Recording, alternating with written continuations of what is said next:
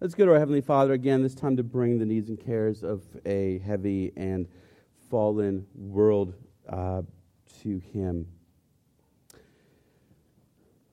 Father in heaven, what a world it is, Father.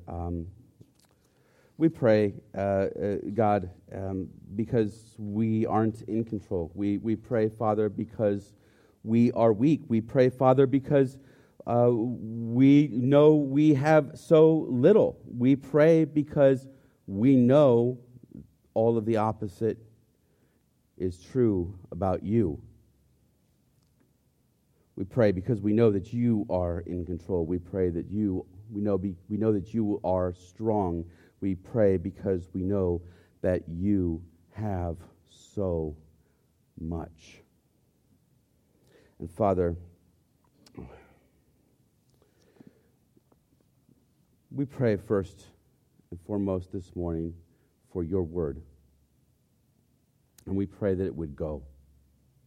We pray that it would go out among the nations, and it would flourish, and it would take root, and that it would grow, and that it would bear seed, and it would multiply wherever it takes root to the ends of the earth.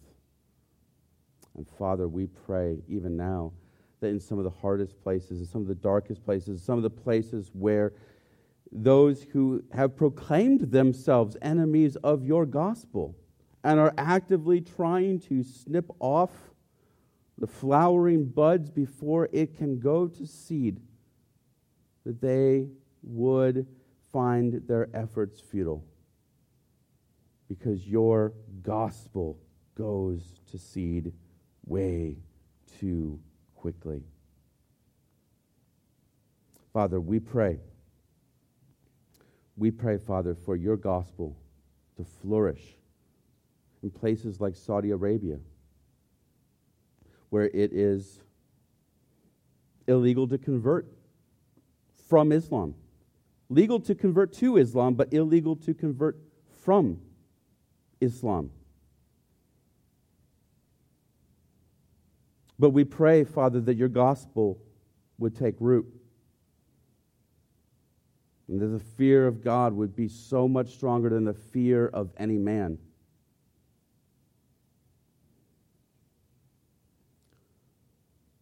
And that you would build your church in Riyadh. And you would build your church even in Mecca.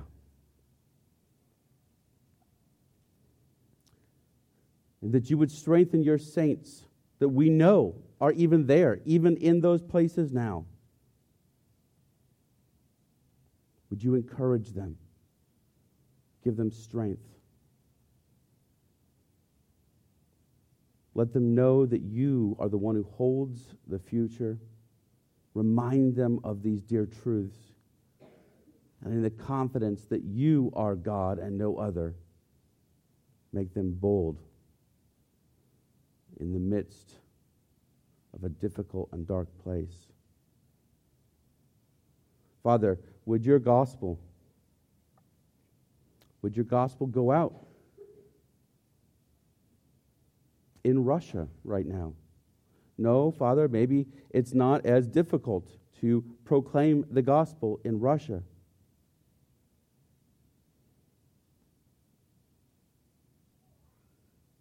But Father, with the tides of war so strong there, we pray, Father, for the gospel of peace to go out and to capture the hearts and minds of corrupt men and women, that they might fall in love with a Savior who is just and right.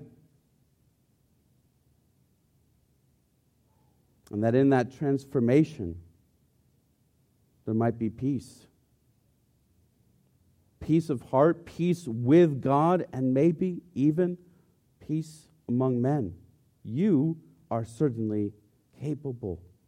We pray that it would be your will. We pray for our fellow saints in Leningrad, in Moscow, in St. Petersburg, and across Russia.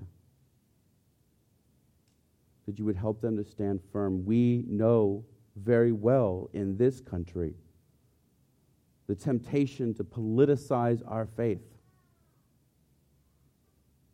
and the temptation to place love of country over love of Christ. But may that not be true of us. May that not be true of our brothers and sisters in Russia.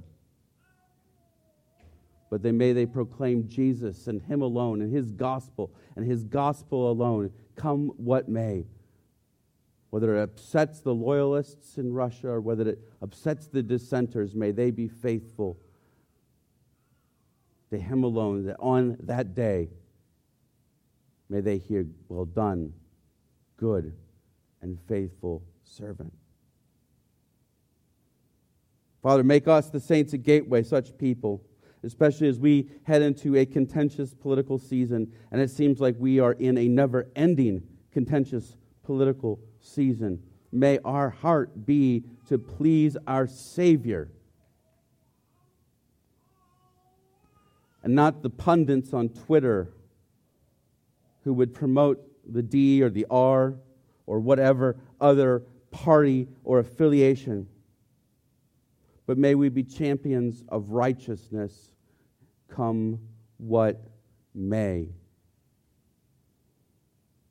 May we be the type of people who are willing to take fire wherever the fire comes from, simply because the love of God compels us to speak truthfully,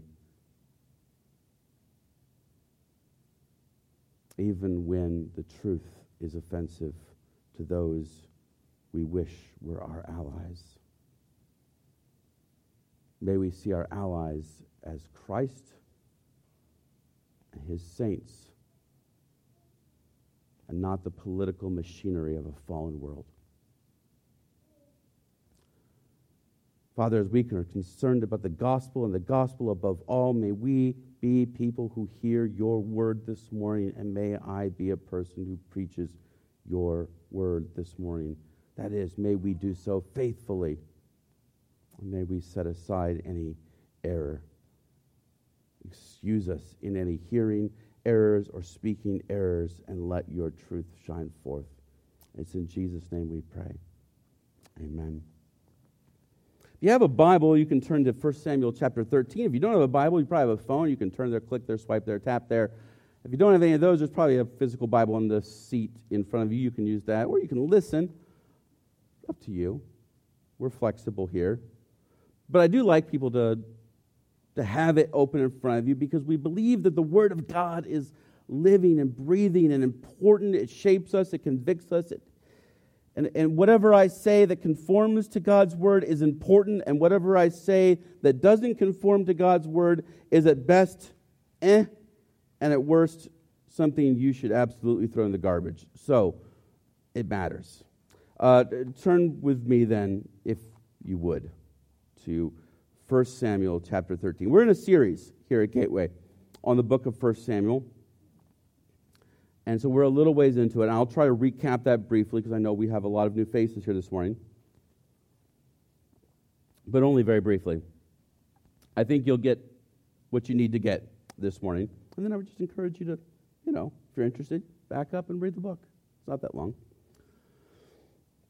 But I'm going to only be in the first 15 verses of this chapter this morning. So let me read these. Saul lived for 1 year and then became king. And when he had reigned for 2 years over Israel, Saul chose 3,000 men of Israel. 2,000 were with Saul in Michmash and the hill country of Bethel, and 1,000 were with Jonathan in Gibeah of Benjamin. The rest of the people he sent home, every man to his tent. Jonathan defeated the garrison of the Philistines that was at Geba, and the Philistines heard of it. And Saul blew the trumpet throughout all the land, saying, "Let the Hebrews hear." And all Israel heard it. And all Israel heard it said that Saul had defeated the garrison of the Philistines. And also, that Israel had become a stench to the Philistines, and the people were called out to join Saul at Gilgal. And the Philistines mustered to fight with Israel, 30,000 chariots and 6,000 horsemen and troops, like the sand on the seashore in multitude.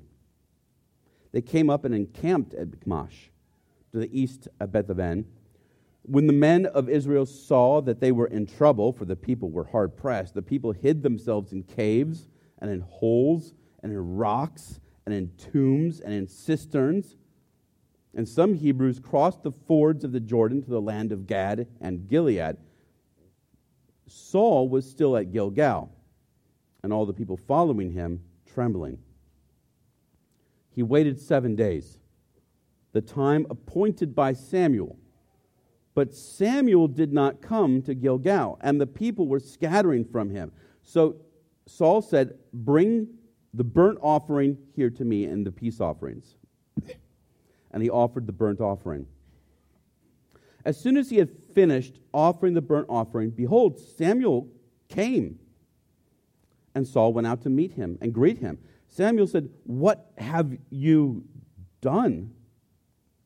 And Saul said, "When I saw that the people were scattering from me, and that you did not come within the days appointed, and that the Philistines had mustered at Michmash, I said, now the Philistines will come down against me at Gilgal, and I have not sought the favor of the Lord. So I forced myself and offered the burnt offering." And Samuel said to Saul, "You have done foolishly. You have not kept the command of the Lord your God with which he commanded you. For then the Lord would have established your kingdom over Israel forever. But now your kingdom shall not continue. The Lord has sought out a man after his own heart, and the Lord has commanded him to be prince over his people, because you have not kept what the Lord commanded you." And Samuel arose and went up from Gilgal. The rest of the people went up after Saul to meet the army. They went up from Gilgal to Gibeah of Benjamin. In 1992, a man named Gary Chapman published a book that sold better than publishers expected, so they kept it going. They kept it in circulation, and its influence grew until it took a while, but from 2009 until 2013, it was a New York Times bestseller. That book, you may have heard of it, The 5 Love Languages, has been particularly influential in Christian circles. And the basic premise of the book is that different people express love in different ways, and that different people experience love in different ways. That is, they might not get the hint that someone is trying to express love to them if that person isn't speaking their language, so to speak. I'm not a huge advocate for this book. I'm not telling you to go out and read it. Biblical counselor David Powelson, I think, makes a very good observation and criticism. And if I could broadly paraphrase it, is that an unhealthy obsession with love languages could lead us to forget our obligation to surrender our wants with a Christ-like humility.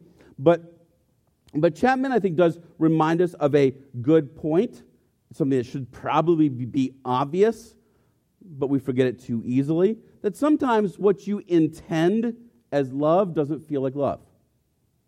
Sometimes what you intend as honor doesn't feel like honor. Sometimes what you intend as appreciation doesn't feel like appreciation. And there are acts that we do for others, and sometimes there are things that maybe we're obligated to do for others, and if we do them on our own terms or in our own way, or the way that we think is good, or worse, in just any which way we feel, those things might not have the intended impact at all. Of course, as humans, like I said, we need a big dose of humility. We usually aren't in the position to make absolute demands. And so if someone is trying to honor us, we should probably try to just appreciate the fact that they're trying to honor us. But it does matter, doesn't it? And it matters all the more if the other person is in a position to make demands or even absolute demands. I mean, imagine that your boss says that they like their work done a certain way and you insist on doing the work a different way because that's the way you like to do the work. You probably have or have had that coworker.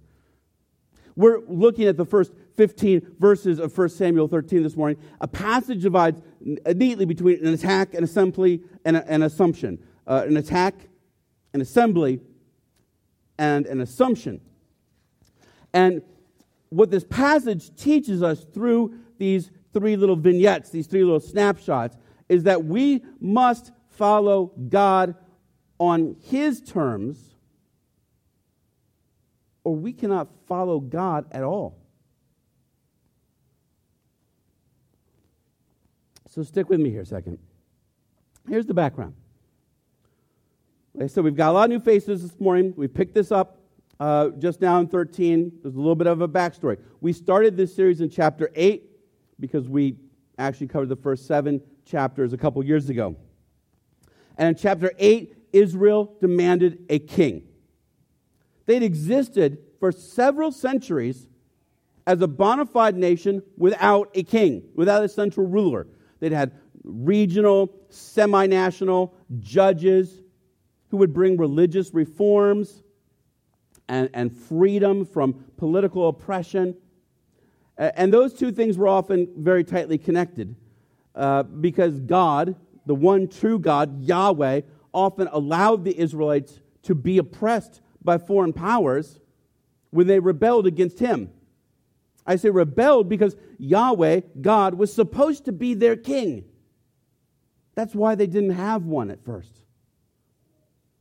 But more often than not, like the author of the book called Judges in the Bible would write, in those days there was no king in Israel. Everyone did what was right in his own eyes. Everyone did what was right in his own eyes. So in 1 Samuel 8, that sort of comes to a head when the people ratified their decision to reject God as their king. And they chose to have a king like all the other nations had a king. Ammon had a king. Moab had a king. The Philistines had several kings. Edom had a king. They wanted a king like all the other nations had, to go out and fight their wars and win their battles for them and be their champion and be their savior. And they forgot that it was God who had always been their savior. But God didn't let them just pick their own king. They might have rejected Him, but He didn't reject them. And so He chooses a king for them. And He puts stipulations on how the kingship should operate. How the king should really operate more like a prince underneath God's ultimate kingship. That God's prophets really, in many ways, should have the greater authority. Not that the prophets themselves have any authority, but in that the prophets speak for God. It allowed God to be the ultimate authority over the kings. And God chooses this man named Saul from the smallest tribe of Israel, the tribe of Benjamin. And as you read through these chapters, if you do so carefully, you're not quite sure what to make of Saul. He's not clearly the hero. He's not clearly the bad guy. There are things about him that make us uneasy. He seems hesitant at first and later afraid to accept that God has made him king. He seems sort of spiritually dense at times. And then in chapter 11, it's as if all of a sudden he's exactly the kind of man God loves to use in cooperation with His purposes. And God does just that. And God uses Saul to rescue His people from this cruel oppressor, the king of Ammon. And the people worship God for His goodness in granting victory through His king. It's really the first time that Saul has acted like a king. And the nation responds and they accept him as a king. And so in chapter 12, Samuel, the prophet, the judge, reminds the people of what they've done in asking for a king, reminding them that it's rebellion against God. They have sinned in doing so. That's what rebellion is. And what they do next matters. Samuel reminds them that God is faithful even when they are unfaithful. But if they deny Him, if they completely walk away from them, completely walk away from God, well, that's a different story. And so Samuel gives them both hope and a warning and urges them to follow the Lord. Urges them, please follow the Lord. And there's a sense in chapter 12 that the nation of Israel is sort of on a precipice between life and death. In fact, we said last week that it's really the very precipice that each of us sits on. And so here we are in Lucky chapter 13, waiting to see how Israel and Israel's king will begin to respond to this precipice that they've been set on in chapter 12. Are they going to choose life? Or are they going to choose death? Are they going to choose to follow God? Or are they going to choose to reject God? What is going to be the outcome of this? Are we going to get the Saul who is afraid to serve God, or the Saul who seems like the man who wants to serve God, who seems like everything you would want in a faithful servant of God? And judging by what we just read, things are not going to go well. But why? And that's an interesting question. So let's dig in there. And we kick off this chapter 13, with what's pretty typical language about age and length of reign that we often see in the Bible and frankly other literature of this time period from other nations. When you talk about kings, the king took ownership. They're this age. They reigned this long. That's just boilerplate language. But then we get this note that Saul took together 3,000 soldiers, which he divides between himself and his son Jonathan. Saul is at Michmash. That city, by the way, it still exists, or at least has been resettled at least once since and retained its ancient name. You could visit it if you want to go to the West Bank. Michmash in Arabic. He's got 2,000 soldiers. And Jonathan is at Gibeah of Benjamin. Benjamin is one of the 12 tribes of Israel. I said that before. This is an oversimplification. If you're new to this, you can think of Israel's 12 tribes as sort of, especially in this period, as sort of like one part very extended family and one part territory or state or province, if you want to think of it like that. Sort of a hybrid between those two ideas. Gibeah was Saul's hometown. And it's already come up several points in this book already. Saul sends the rest of the men home, which seems to mean that there were a lot more fighters, a lot more soldiers who were really passionate, maybe after that big battle that Saul had just won against the kingdom of Ammon. They are passionate about, they are loyal, they are like, wow, we've got a nation, we've got a king, we are patriots, and let's rally around Saul, and let's go do some butt kicking, and Saul's like, no, we've got enough, we're going to send you guys home. And so you get the sense that Saul is popular now. He's having to turn people away. And he thinks that 3,000 soldiers is plenty.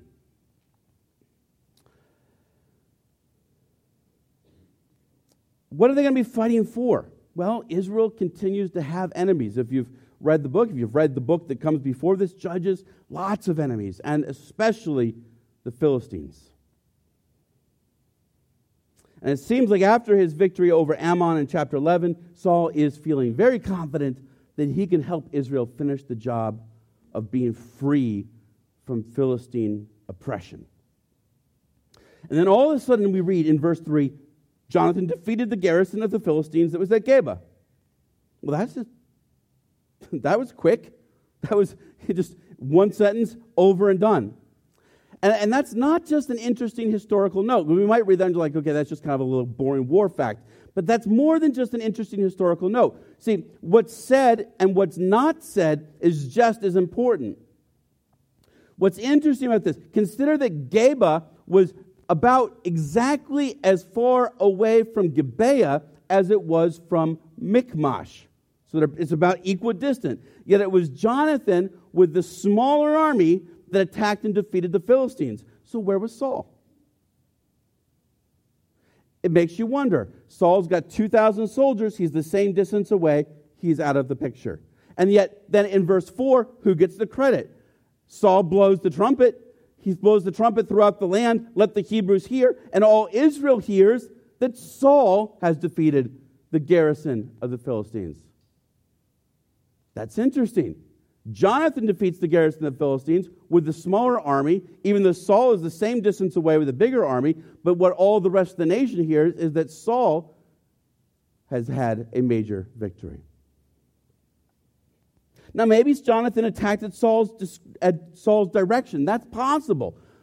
Maybe even likely, but why wasn't the king, the exact person that the Israelites wanted expressly to fight their battles, fighting their battles? Why was the one with the bigger armies staying away? But also, what was this town called Geba?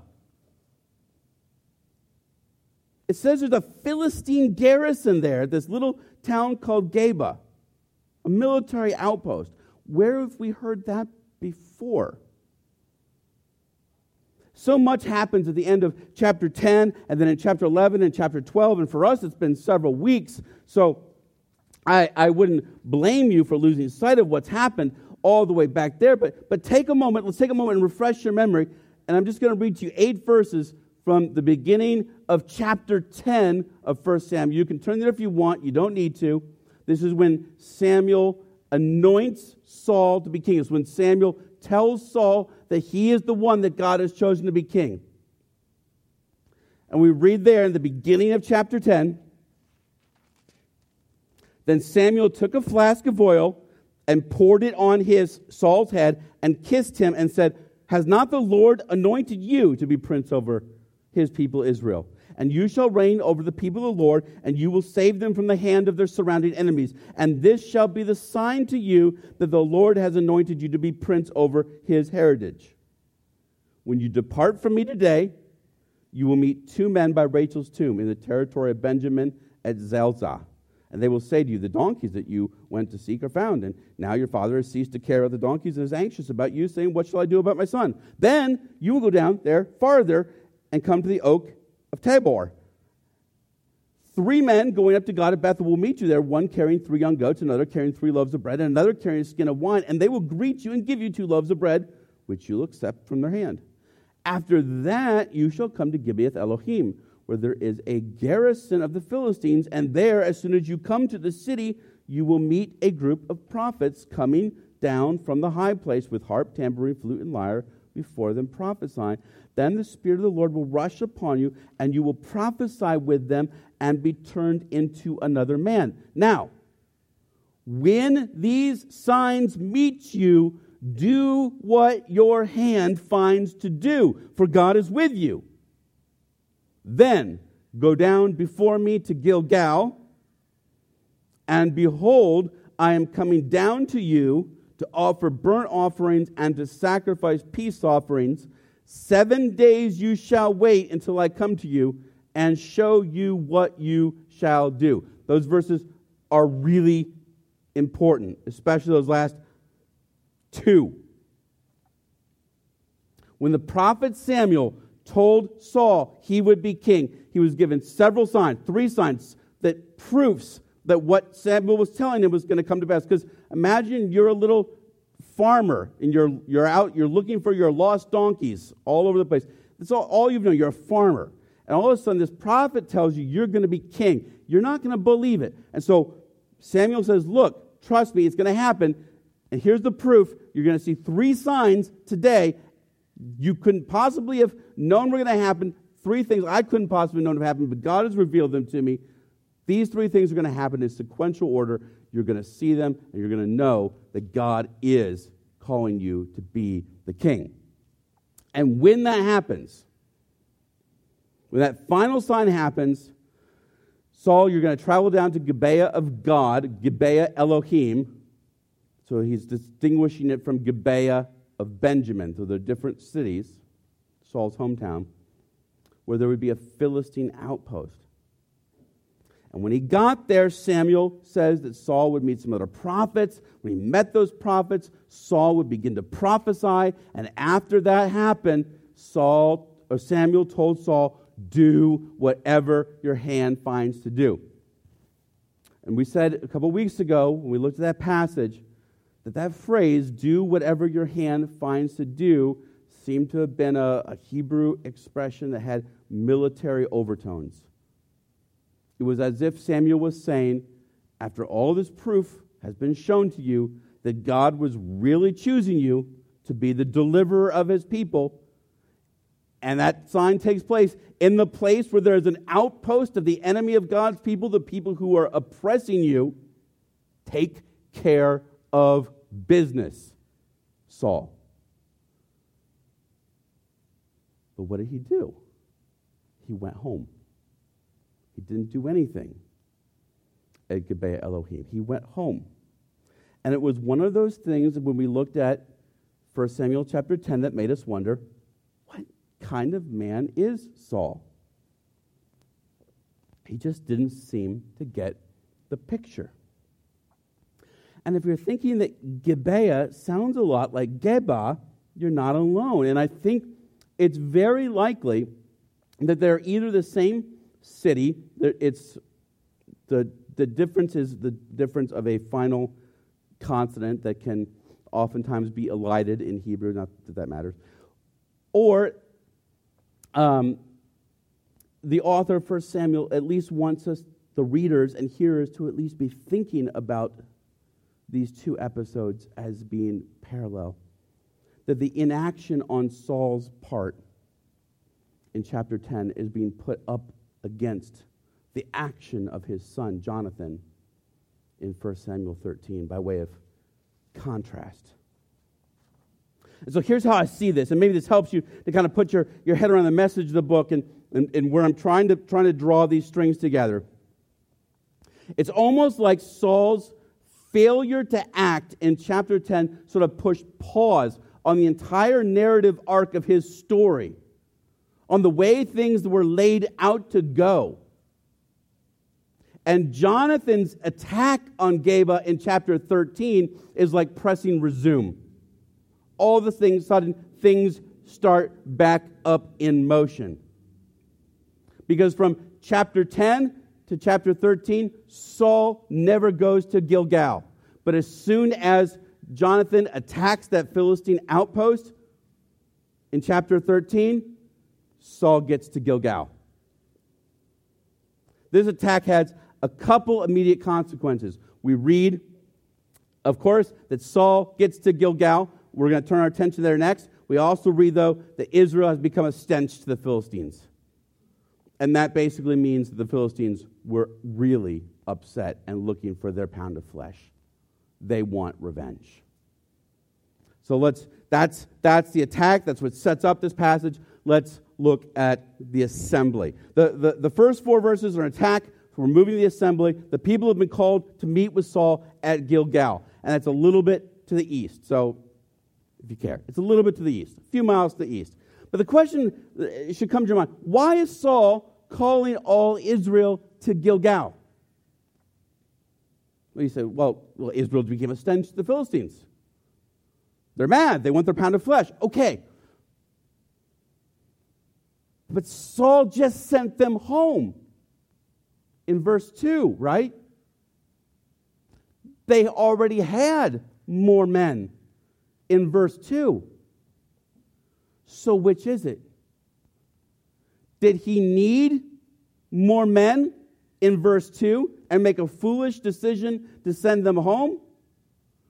Or does he not need them in verse 4, but he's gotten scared because of the threat?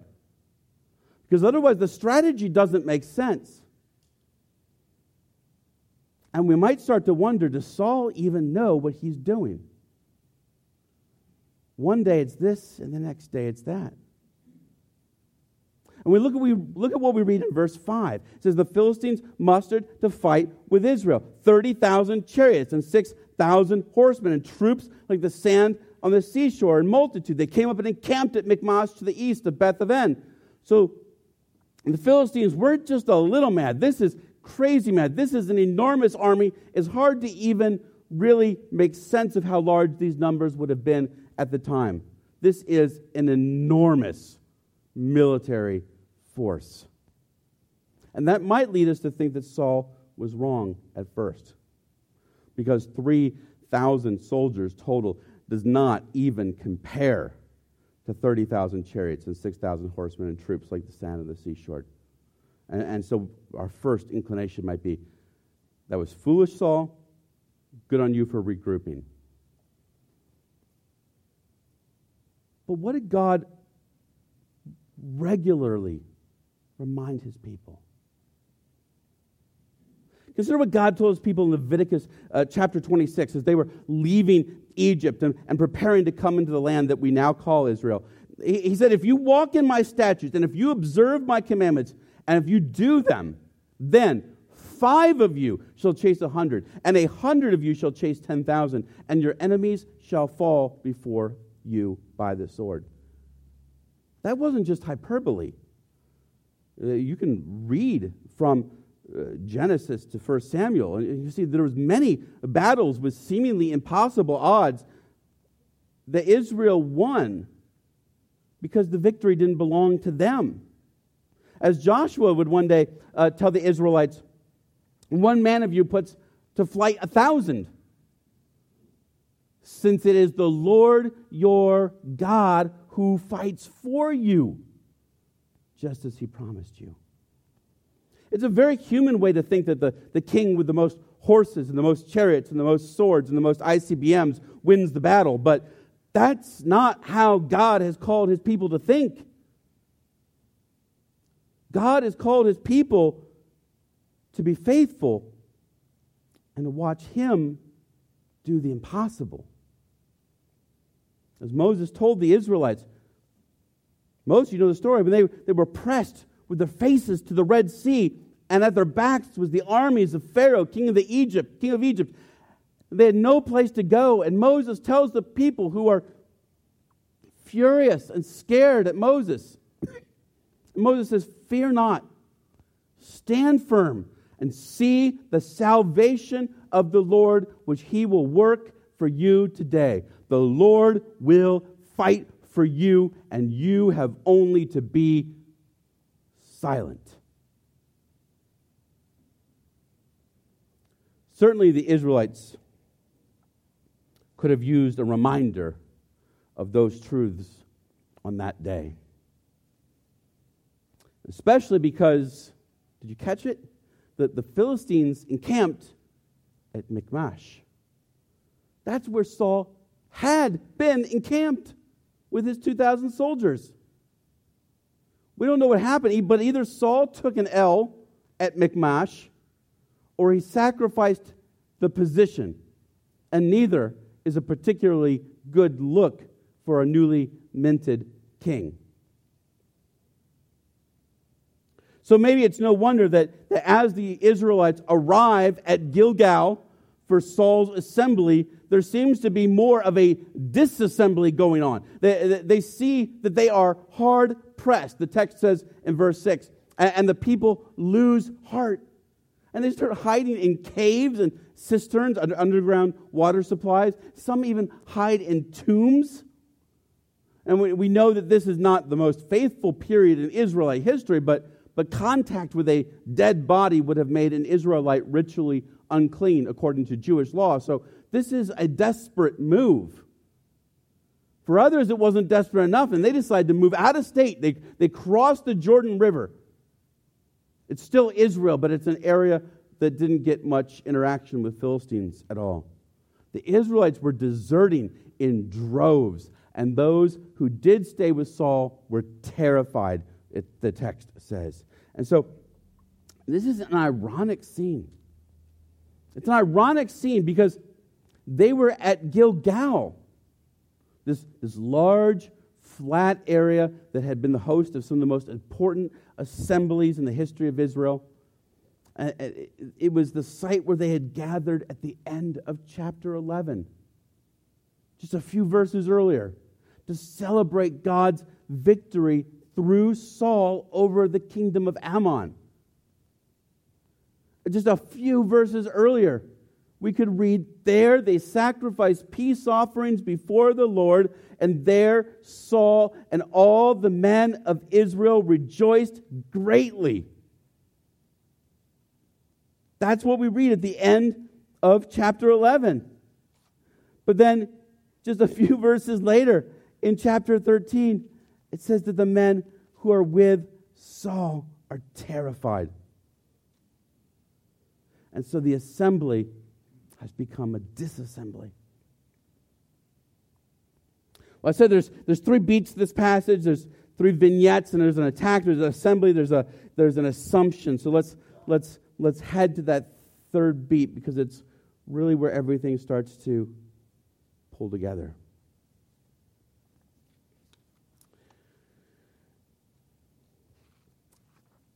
I said that there's a sense in which Saul's inaction in chapter 10 was like pushing pause.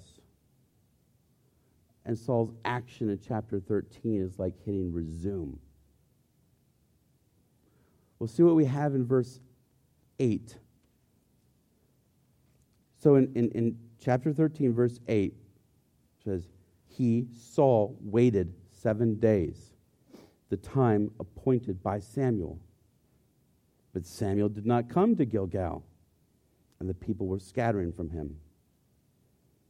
So the 7 days appointed by Samuel, that can only be the same 7 days that Samuel told him about on that day long ago in chapter 10. It's only a few paragraphs for us, but it's probably been a couple years of history that has passed.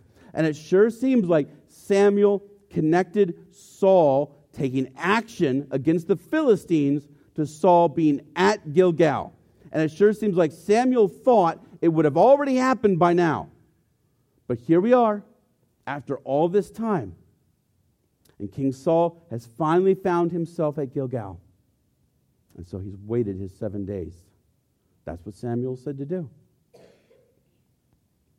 In 7 days, Samuel would come, and Samuel would offer sacrifices, and this is really important, in chapter 10, verse 8, Samuel said, after he offered sacrifices, he would show you what you shall do. Speaking to Saul, he would tell Saul what to do. Remember, the prophets, like Samuel, spoke on behalf of God. And so insofar as they spoke faithfully and truthfully, the king was supposed to listen.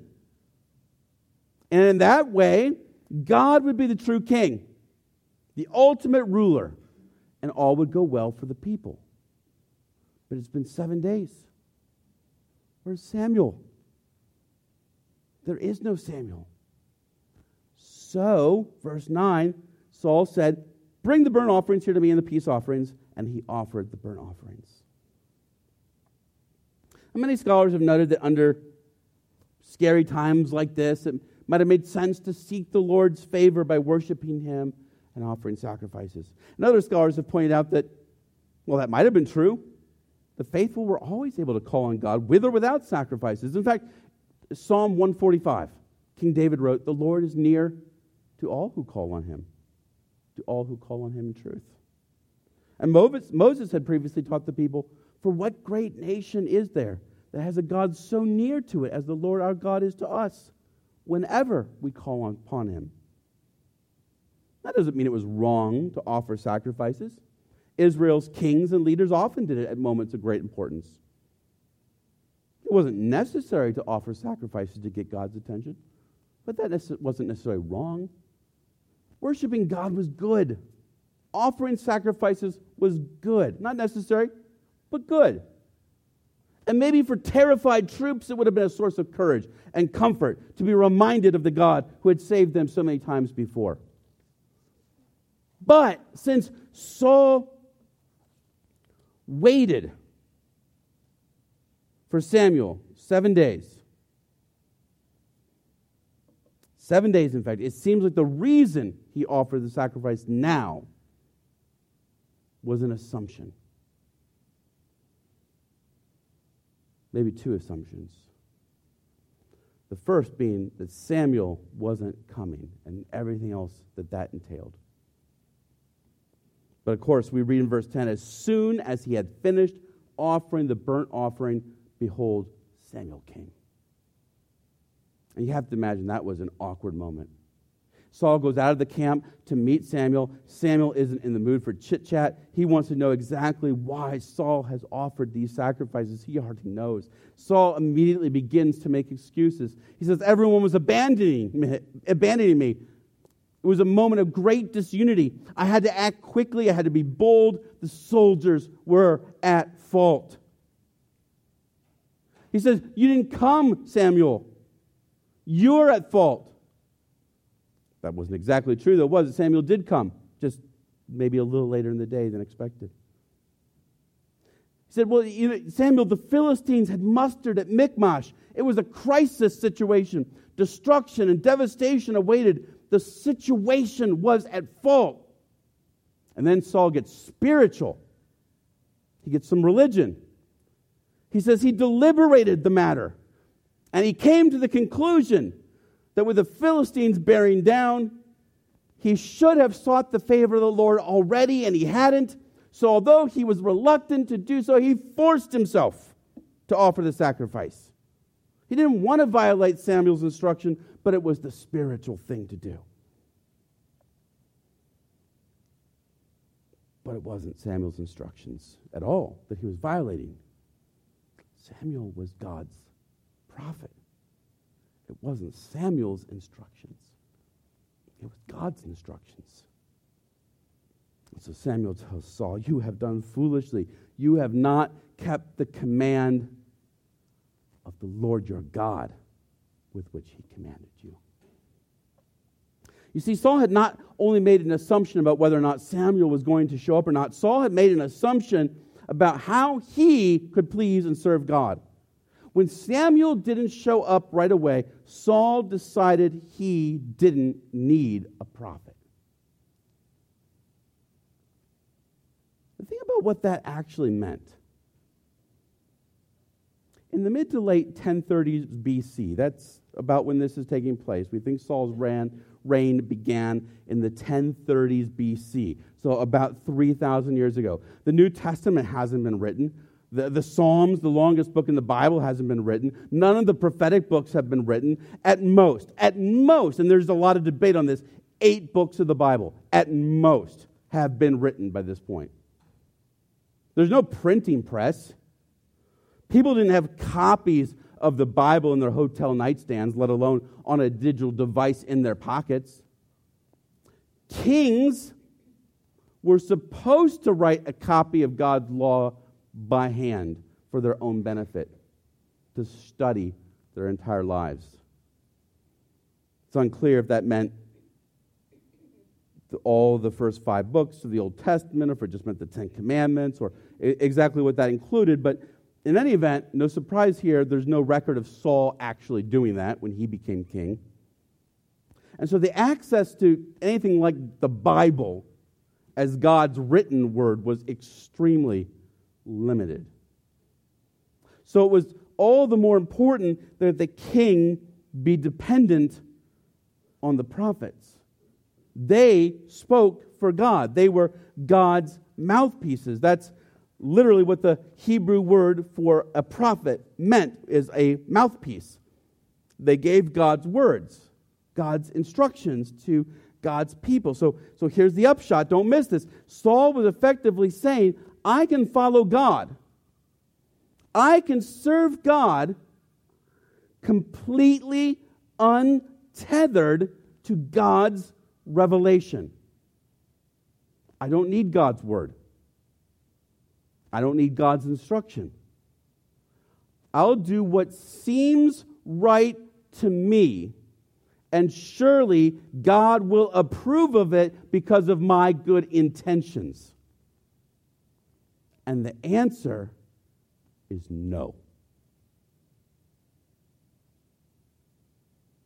We must follow God on His terms, or not follow Him at all. Saul's not alone on that, though, is he? We too have a tendency to think that we can follow God on our own terms. We assume that there's no prophet coming.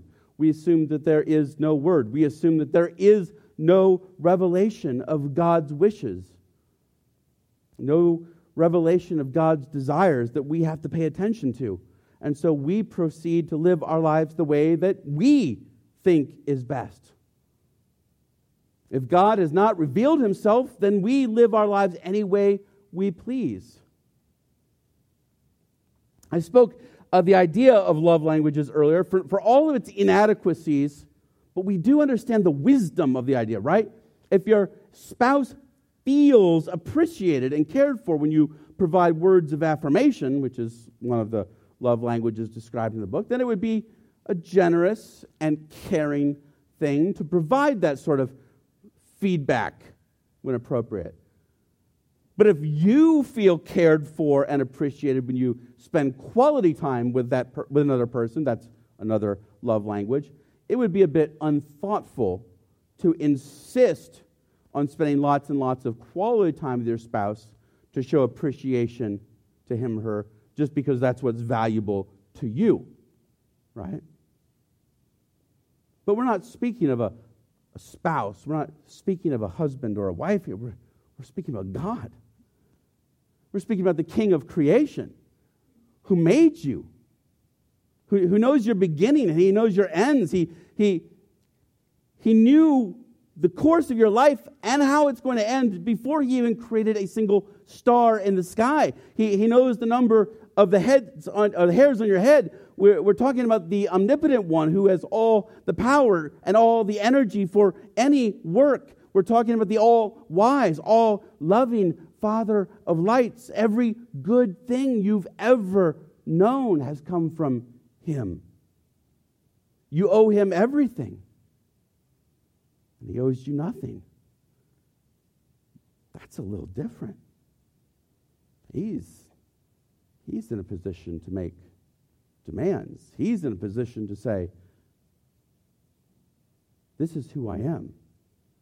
This is how you follow me. And He has said, follow me and worship me, and I will show myself to you. I will reveal myself to you. You will know me, and I will know you. And anything less than that would be what? Wouldn't it be rebellion?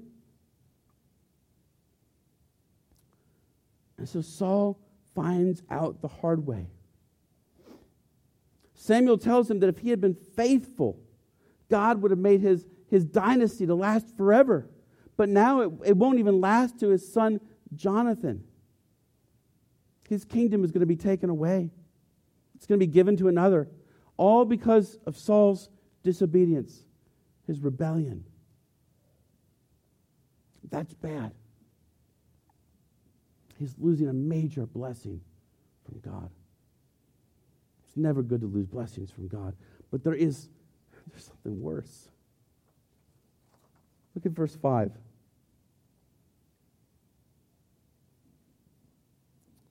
Verse 15.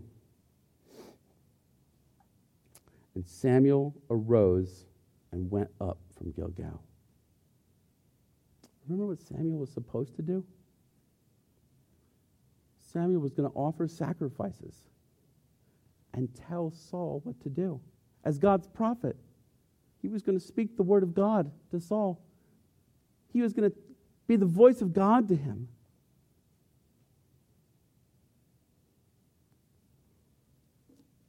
But he does neither. He turns around and leaves.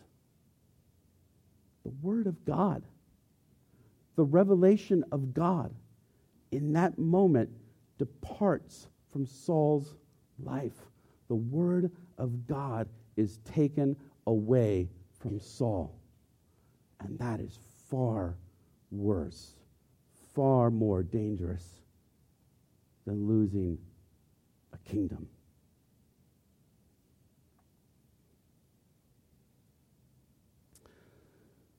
The revelation of God is available to all of us. God has made Himself known. He screams it from the heavens. He says in Psalm 19 that God has made Himself known through His created order, but He has also made Himself known in His word, and He has spoken.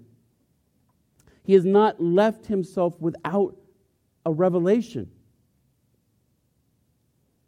And the former times, the author of Hebrews says that He spoke in many ways and in many times and in many seasons, but in this last era, in this last age, he has spoken to us most completely and most faithfully in a Son. A Son that in the book of John, the Apostle John calls the Word of God. Jesus Christ is the perfect communication, the perfect message of God, because he is God incarnate. God taking on flesh, dwelling among his creation, dwelling among human beings to reveal himself more completely and more perfectly, more fully.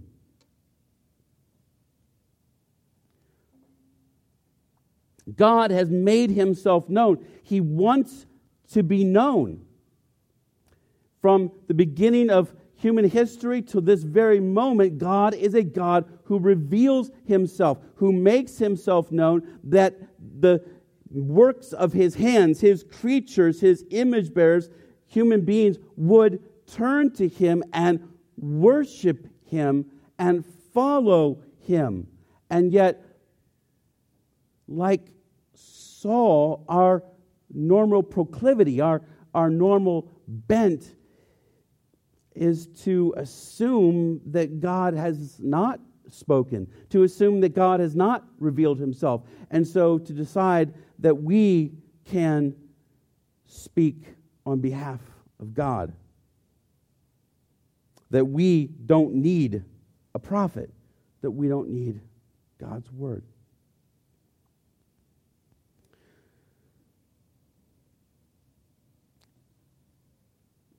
Jesus speaks in Mark chapter 4. You don't have to turn it if you don't want to, but you can if you want to. I invite you to. Mark chapter 4, Jesus tells a parable, famous parable. But it's also, if you take it in, it is a terrifying parable. And he speaks about the Word of God and how the Word of God goes out among human beings. He said again, he began to teach beside the sea. Speaking of Jesus, he said, a very large crowd gathered about him so that he got into a boat and sat on the sea, and a whole crowd beside the sea on the land. He began teaching them many things in parables. And in his teaching, he said to them, listen, behold, a sower went out to sow. And not thread and needle, but sowing seed. And as he sowed, some seed fell on the path, and the birds came and devoured it. Other seed fell on the rocky ground where it did not have much soil, and immediately sprang up, since it had no depth of soil. And when the sun rose, it was scorched, and since it had no root, it withered away. Other seed fell among the thorns, and the thorns grew up and choked it, and yielded no grain. And other seeds fell into good soil, and produced grain, growing up and increasing and yielding 30-fold and 60-fold and 100-fold. And he said, he who has ears to hear, let him hear.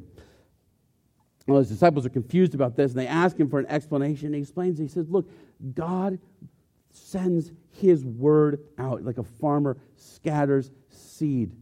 But some places that seed lands, the seed does not grow.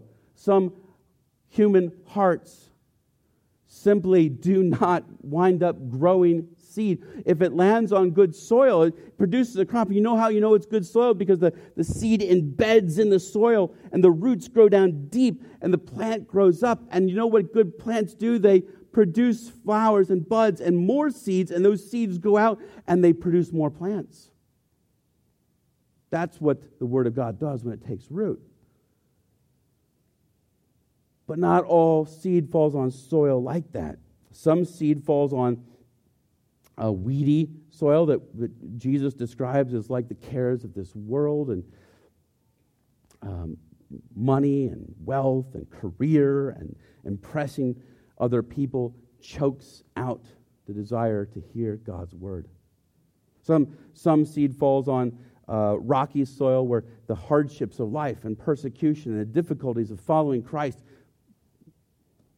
cause it to wither. And some seed falls on the path where it doesn't even have a chance to start growing because birds come and eat it right up, which Jesus describes as essentially Satan coming and taking the word of God straight out of their heart.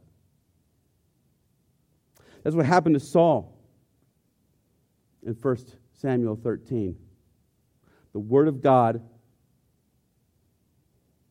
as represented by the prophet Samuel, was ripped from his life because his heart was too hard to hear.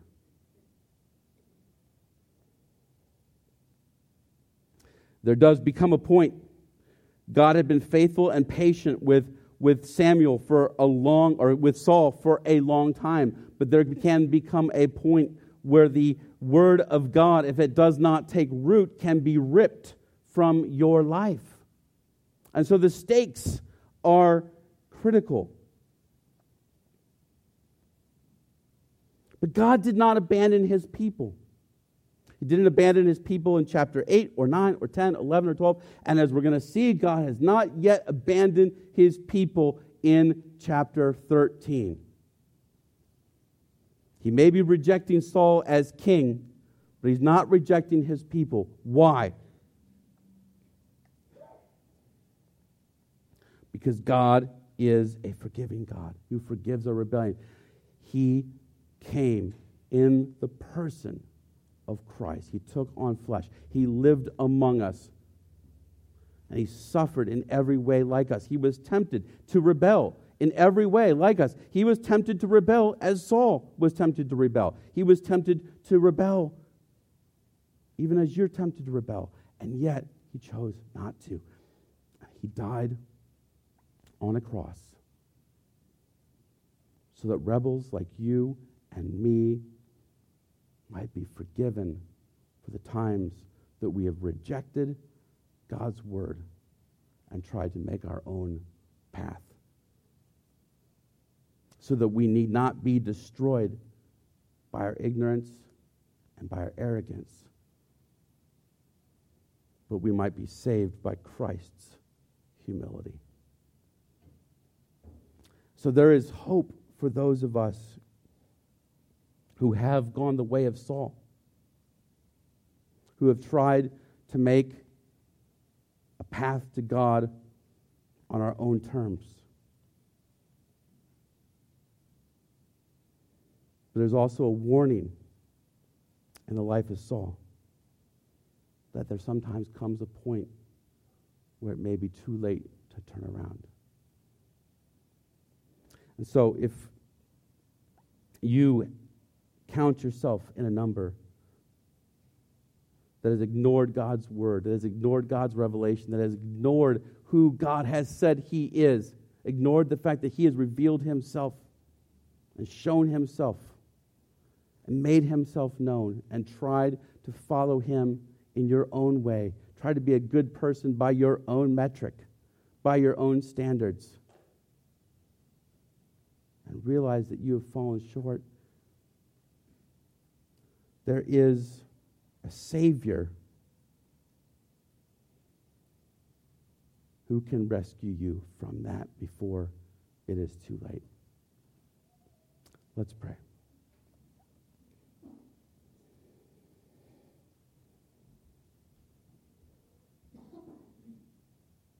Father, forgive us for the times that we have tried to forget who you are, where we have tried to follow you on our terms instead of yours. Thank you for the times that you have been faithful to us in the midst of our unfaithfulness to you. Hold us fast, Lord, that even in our unfaithfulness we would not ever deny you. And with those who have made a life of trying to please you on their own terms, thinking that they knew better than you what you desired, we pray, Father, that you would humble them to find the forgiveness and peace that's in Christ. In his name we pray. Amen. invite you, if you're willing and able, to stand and sing praises to that Christ.